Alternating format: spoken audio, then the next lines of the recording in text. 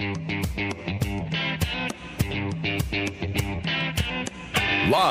from the heartland and the crossroads of America, it's Tony Katz Today.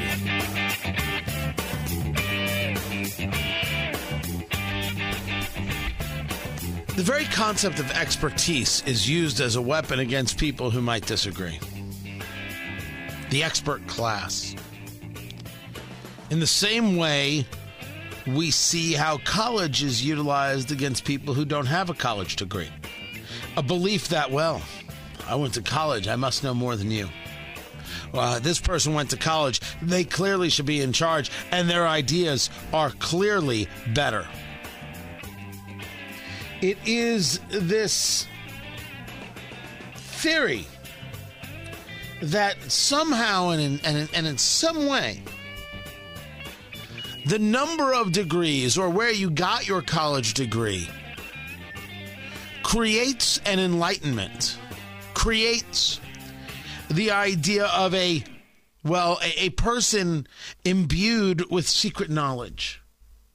That they simply know better, that they simply know more, that they simply have capabilities that are not about the study of a subject, but really about the totality of human existence. How to be a decent person all comes from the degree. Tony Katz. Tony Katz Today. 833-GOT-TONY, 833-468-8669. Let me be clear about a few things.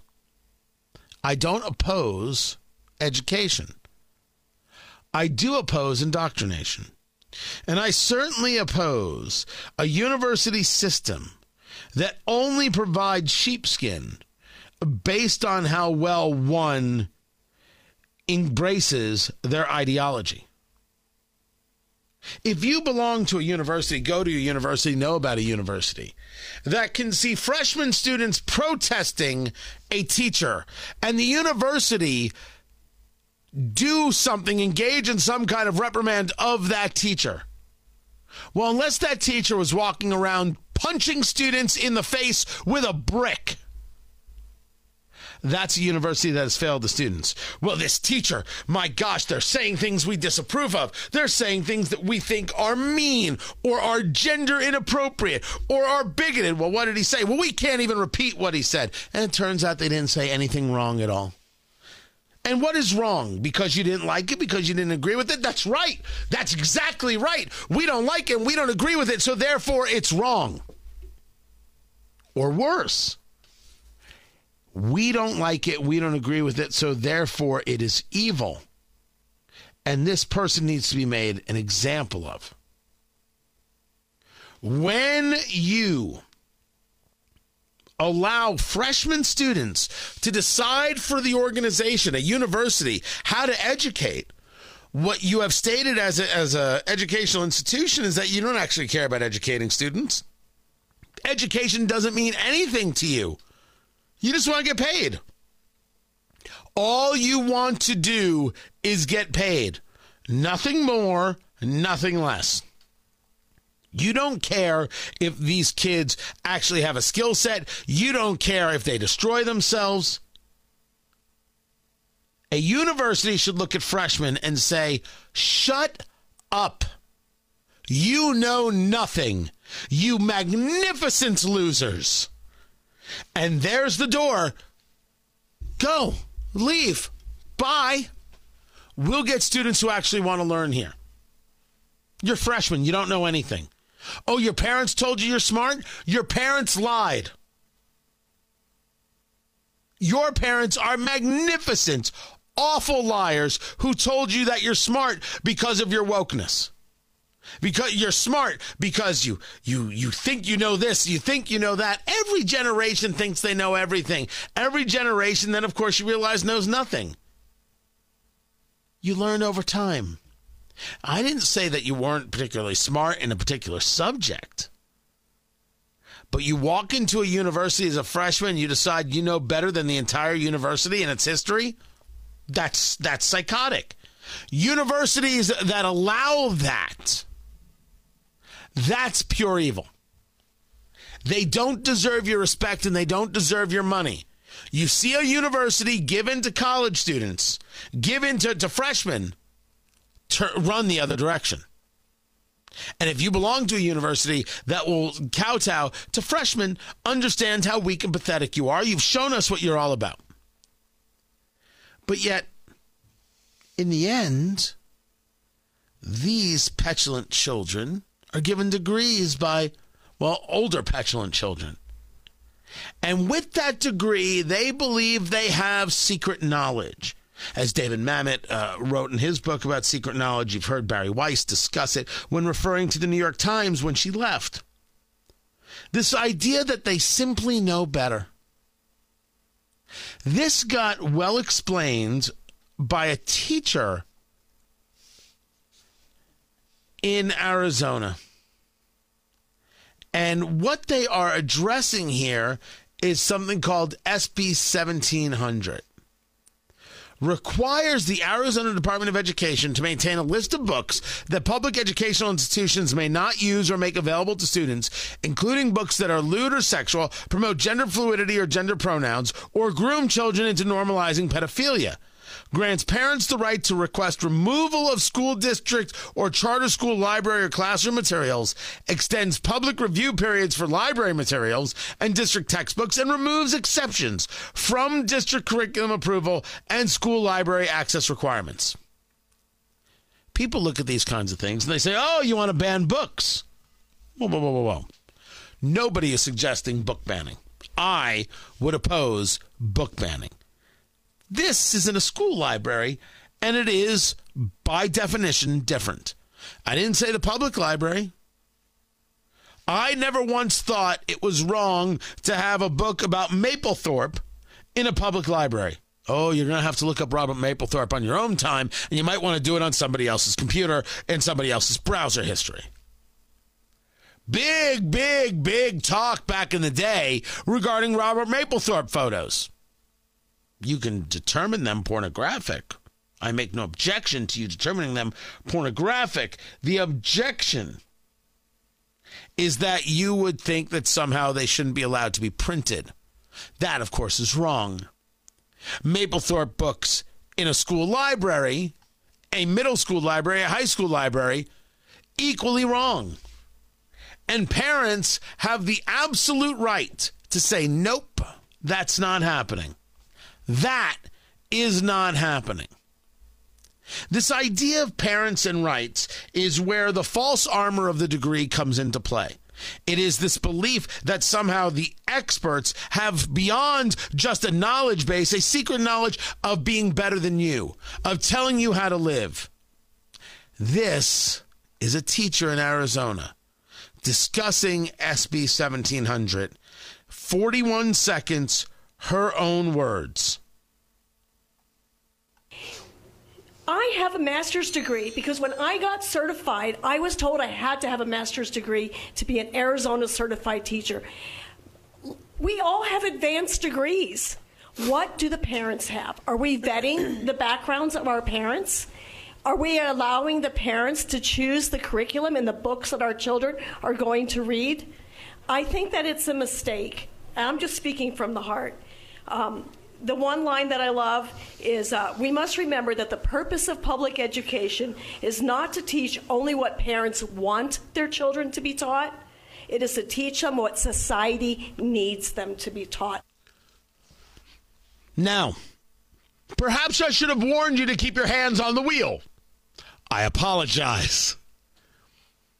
This is what we're fighting. The belief, the idea that her having a master's degree gives her more sound reasoning than the parent. She is actually de facto saying parents should have to subject to a background check, not just to decide what's in a curriculum, but to whether or not they actually get to parent. She has made the determination that her master's degree makes her a parent. Nope, not a parent, a guardian. Nope, not a guardian. Simply in charge of your children, because why should your children belong to you? Society needs them to know things, and therefore we must help them know them, because you can't. You, in the great words of Monty Python, are not qualified.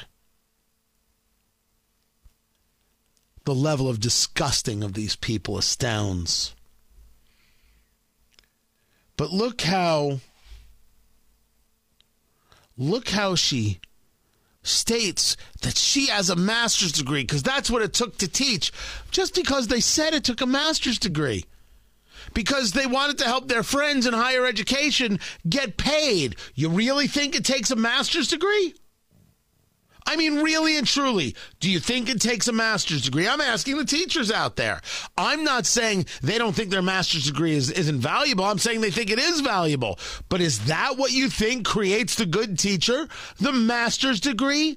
Or is that the system that we set up to benefit all of those other teachers who now teach on the university level so they can continue to be paid and be important? Oh, we provide these people a great educational basis so they can get their master's degrees so they can go out there and be great teachers. Dear Lord. This is price fixing like it was three guys with a last name ending in a vowel figuring out the price of concrete. Oh, and I'm going to get a lot of heat for that. It's okay. Everyone just calm down. You don't need a master's degree. Let's say it again. You don't need a master's degree. I'm not saying you didn't enjoy getting your master's degree. I'm not saying your master's degree didn't teach you something that you found helpful as you share things in educating students. I'm stating you don't need one. Only in the world of public education have we decided that there's this idea that the parent can't. This ridiculous nonsense, garbage idea that the parent can't. Of course, the one-room schoolhouse was taught by the parents. Of course, there's homeschooling, not master's degrees possibly, although there could be plenty of doctorates for all I know in the homeschooling. They decided they didn't need any part of this woman's master's degree. Maybe that's why you call these homeschooling parents terrible. Maybe that's why you put out the fear-mongering that they're endangering their children. Maybe that's why you make the claim that these kids are all antisocial and not able to engage. Maybe that's why you do it. Because you believe to your soul that you're the only people who can do it right. And you take this degree and you put it upon yourself like a suit of armor, and now you can do battle, because who can hurt you? What with your fortification of a master's degree? Like it's supposed to make us genuflect. My kids are in public schools. And I have stated more than once that I am remarkably impressed. Remarkably impressed with their education. I am most pleased, and I keep an eye on it. And the minute I am not pleased, well, that will be the end of that. It will be the end of that. Because the school is not the final arbiter in what I believe is an education for my children. I am. I am the beginning, the middle, and the end of the education they get. That's my job. And any teacher who believes they can challenge me for the job is going to lose. This should be the mantra of all parents when dealing with such teachers who believe that somehow, because of a degree, they know better. Now, those of you who've been around the show long enough know that when it comes to degrees, I don't have one. I graduated high school. I never graduated college, never got an advanced degree. I have no college degree. None. You think I'd be worried about debating any teacher in the state of Indiana, any teacher in the Midwest, any teacher in Tulsa, Oklahoma, or Atlanta, Georgia, or St. Louis? Not for a second. Let's go talk.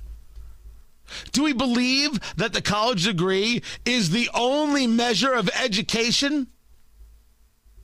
It's exactly what they want you to believe. This is not about being anti-college or anti-education. This is certainly about reminding you that the expert class actually believes that they should be able to control you. They should be able to decide for you, and you should be thankful that they decide for you. If you ever questioned whether or not this was happening, all I can do is share with you what is. This is happening. That there are people out there who don't believe that you should have a say. There are people out there who believe that you should not have a voice. They have decided that you don't have a piece of paper that only they hand out. And the only way to get that piece of paper is to do everything they say and believe everything that they believe. Only then are you worthy and are touched with the secret knowledge. Because if you have a difference of opinion, well, my gosh, they're going to try and move you out. Like those freshmen complaining about a teacher because the work's too hard or something like that. Because they believe they know best. So not only do the people who have the piece of paper believe they know best, the people in pursuit of the piece of paper, proving that they know best, believe they know best. Your job is to fight against this false armor. Fight against these people who believe that they should have some level of power over your life because of some paper that hangs on their wall. They don't have power over you. And you have to fight to ensure that's the way it stays. As I said, I have no issue with education. I just never said it had to come from a university. Education is up to you. Learning how to fight is up to you. Whether or not you will fight is up to you. And for every teacher out there, I decide everything for my kid. Glad we had this talk. I'm Tony Katz.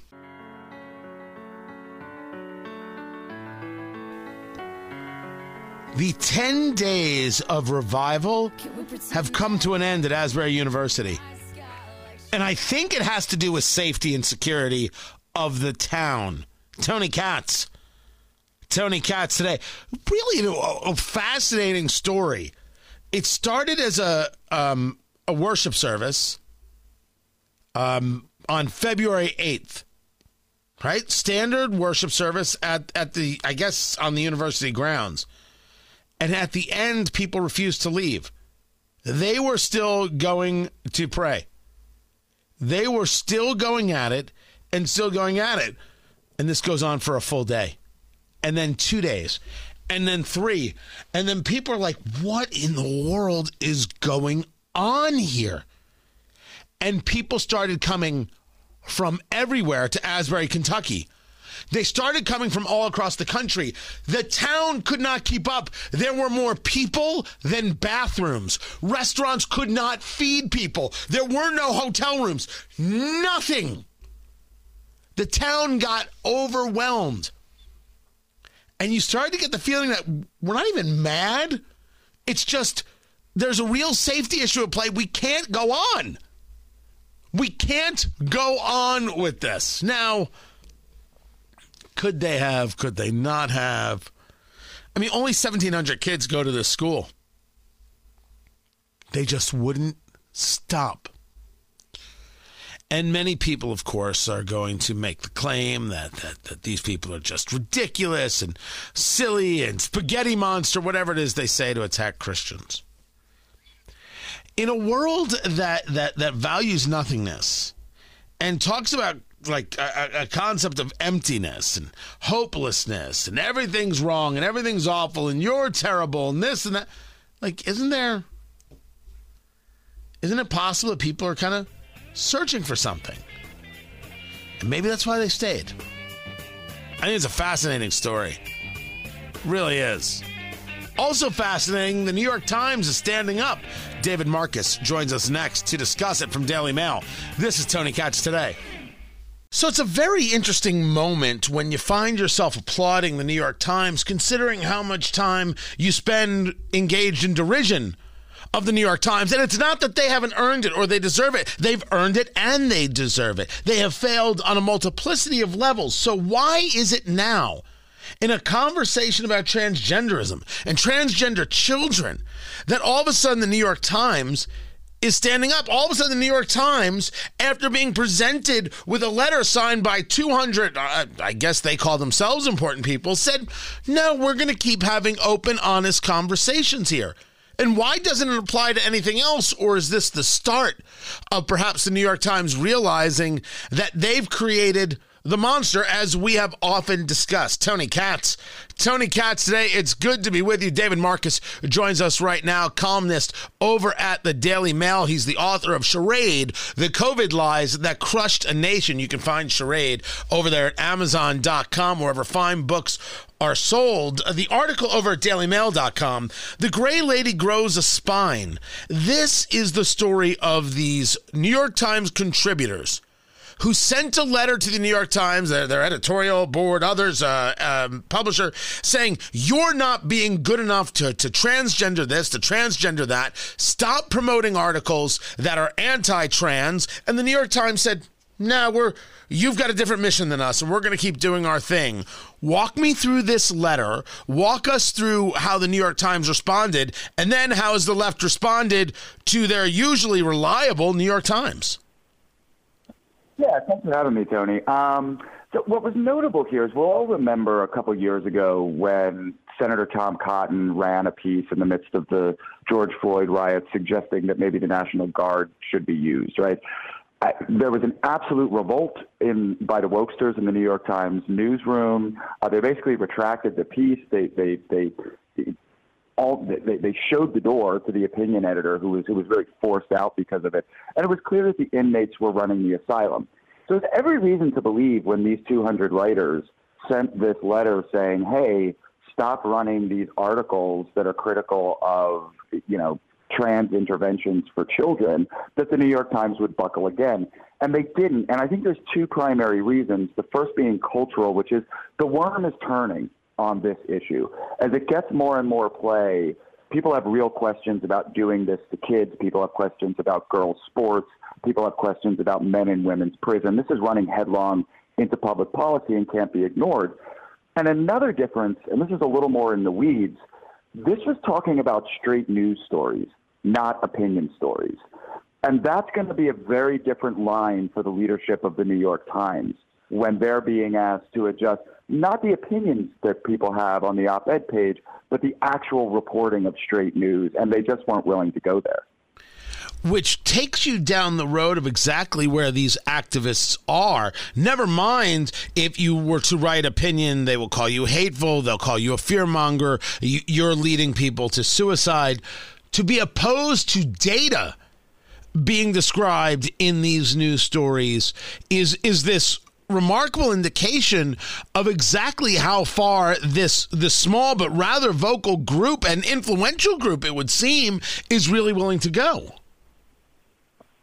Oh, absolutely. I mean, they want discourse about this issue shut down entirely. Their justification for that being, a vague threat that this is going to lead to physical harm, that this is going to lead to trans people hurting themselves or being hurt by other people. And it's a line that the left uses a lot now. It's kind of a heckler's veto. And it's good to see. I mean, dig this, man. Not only did the Times tell these guys to pound sand in regard to the letter, but the very next day they ran an op-ed in defense of J.K. Rowling, of course, the Harry Potter author who has been critical of the trans movement. That really heaped insult on injury. I mean, that was a smack in the face to these people. And one of the people who signed the letter, Gretchen Felker Martin, has tweeted out how she wanted to literally kill, not figuratively, not said in any other way, but they actually want to kill J.K. Rowling. So these are the people who are out there saying the New York Times can't engage in these kinds of conversations, yet they're the ones threatening anybody who doesn't agree with them. That doesn't seem odd or hypocritical to them? Look, I can't really get in their heads, which maybe is a good thing. But yeah, I mean, it's obviously hypocritical. I mean, look, this is the crowd that says words are literally violence, right? If you say the wrong opinion, you are committing an actual act of violence. And then this person turns around and tweets out an actual death threat. Yes, I mean, of course it's abject madness that can only make sense to somebody so convinced of their own rightness and correctness that no other ideas can even be dealt with. Talking to David Marcus, columnist at the Daily Mail, author of Charade, The COVID Lies That Crushed a Nation. You can find that at Amazon.com. Going back through this, and one of the things that we see in this fight, and I know you talk often about the cultural issues, is that you see groups like the Human Rights Campaign screaming about what it is that the New York Times has done. And then you see GLAAD, which is ostensibly this pro-gay organization, putting out these roving mobile billboards, right? They're digital billboards on the back of trucks. Join 100+ organizations and leaders calling on the New York Times to change. The question is, since when did being gay all of a sudden make the determination that you're also in favor of these things? Isn't this, and I've been discussing this a lot, isn't this the hijacking of people, those letters that you've decided now as a political movement to move an ideology and somehow give you cover? Yes, it is. And this is something, they don't get a lot of attention, but I think I wrote my first piece back at the Federalist in 2015 or 2016 of a different brand of gay activists who want to drop the T from LGB, right? They say, this is not the same thing. You're glomming onto this. But here's why they want to do it. Here's why the transgender activists need to do it. So it has nothing to do with these kids, right? Their contention is that they were born in the wrong body, right? The same way that somebody is born gay or born lesbian, that this is not a choice that they're making, that this is just a sort of reality that they were born with. In order for that to be true, there have to be trans kids, just like there are gay kids. And that's what's so insidious about this. This has nothing to do with giving children the care that they need. This has to do with affirming delusional adults who need these kids to exist, or else their entire philosophy falls apart. It's really bad.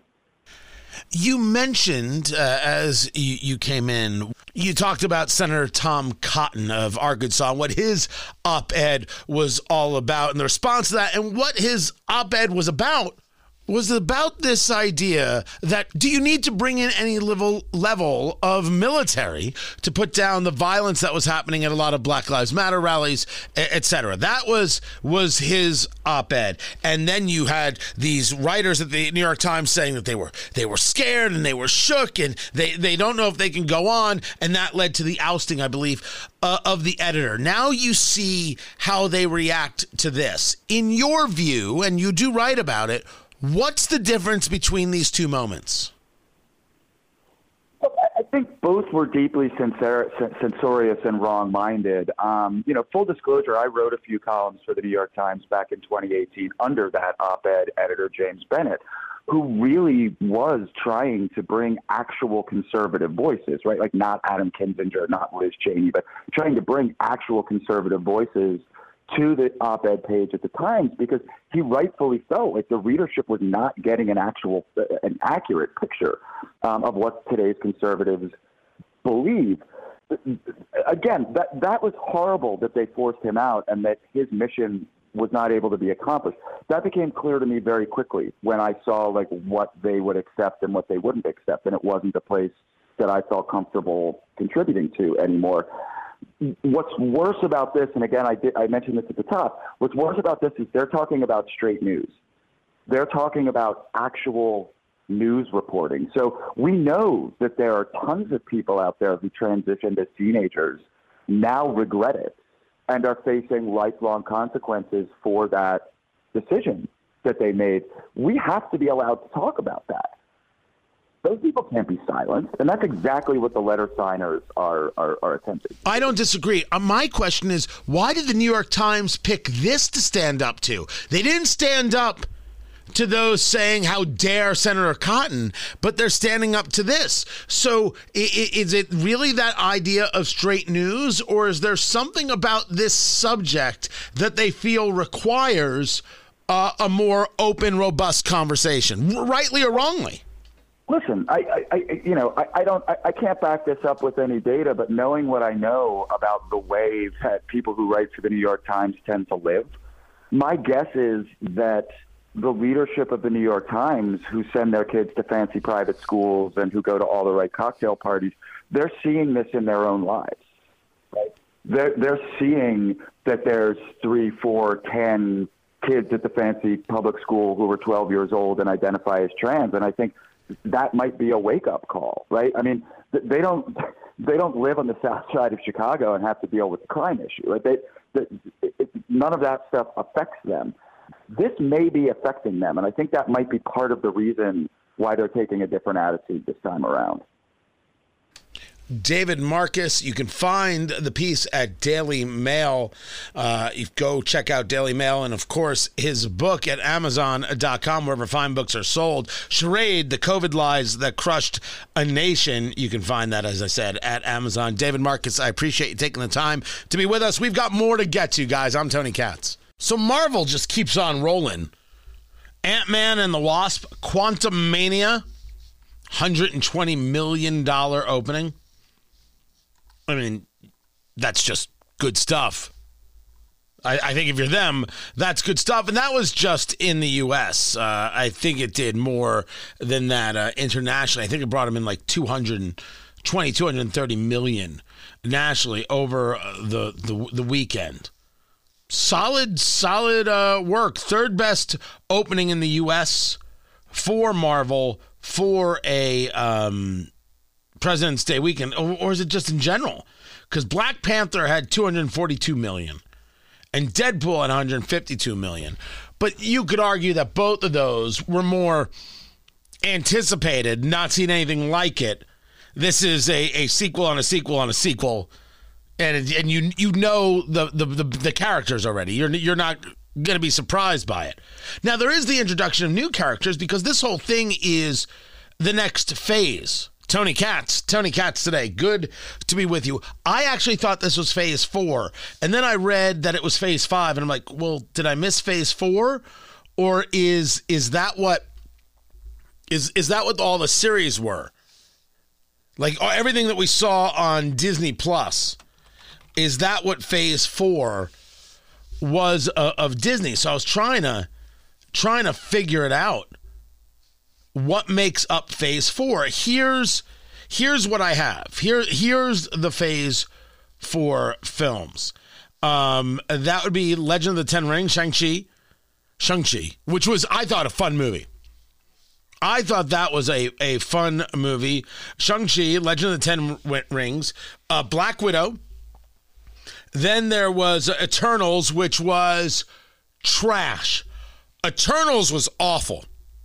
Terrible, miserable. Then there was Spider-Man No Way Home, and I forgot all about it. I forgot about Spider-Man No Way Home. And then Doctor Strange and the Multiverse of Madness, followed by Thor, Love and Thunder, which I thought was a really bad movie. I thought it was a really, really, really bad movie. I don't know about other people. I don't know how they felt. Really bad movie. And then it was Black Panther, Wakanda Forever. So I really forgot about a fair number of these as part of that phase 4 for them. And then I'm like, all right, so what in the world is Phase 5? Well, it starts with this. It starts with what they're doing with Quantumania. And I find, you may not be into Marvel, and that's totally fine.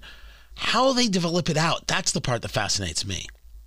I mean, it is unreal how they develop it out.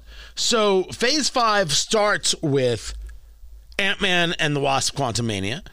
Then there is Guardians of the Galaxy Volume 3. Then there's the Marvels, Captain America New World Order. So that'll be what's his name? Anthony Mackie as Captain America. Then there's Thunderbolts I know nothing about, and Blade I know nothing about. So that's all Phase 5 stuff.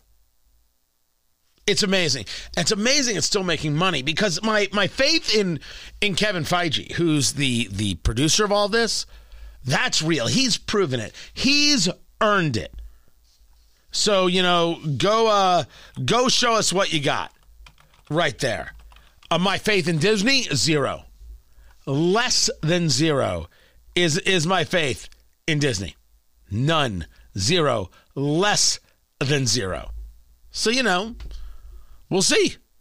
We will see what we will see. Meanwhile, Phase 6 is Deadpool 3 and Fantastic Four. And then Avengers, the Kang Dynasty, and Avengers Secret Wars. And I think the whole Kang thing is what comes from Quantumania, right? Yeah, I got that right.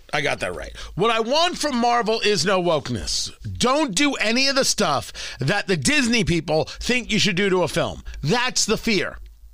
Because the Disney people, who have a great history of making films, can't figure out how to leave well enough alone. They always a little more woke, and you got to have this. No, just make good films. No one cares if a Marvel character is gay. But if it doesn't add to the storyline, no one cares that the Marvel character is gay. So stop. Just make the movie. That's what matters. It's like when you hear these organizations upset with the Super Bowl commercials, they weren't gay enough. Not enough gay representation in the commercials. No one can ever be satisfied. No one can ever be satisfied. If every character in every commercial for the Super Bowl was gay, you would have groups saying, why weren't there more commercials? How come this group didn't make a commercial with gay characters? If the character makes sense for the thing, you do it. If it doesn't, you don't. And that's true of straight characters and gay characters and all kinds of characters. Mostly, is it interesting? That's the only thing we care about. Is the story interesting? Does it bring us to a place?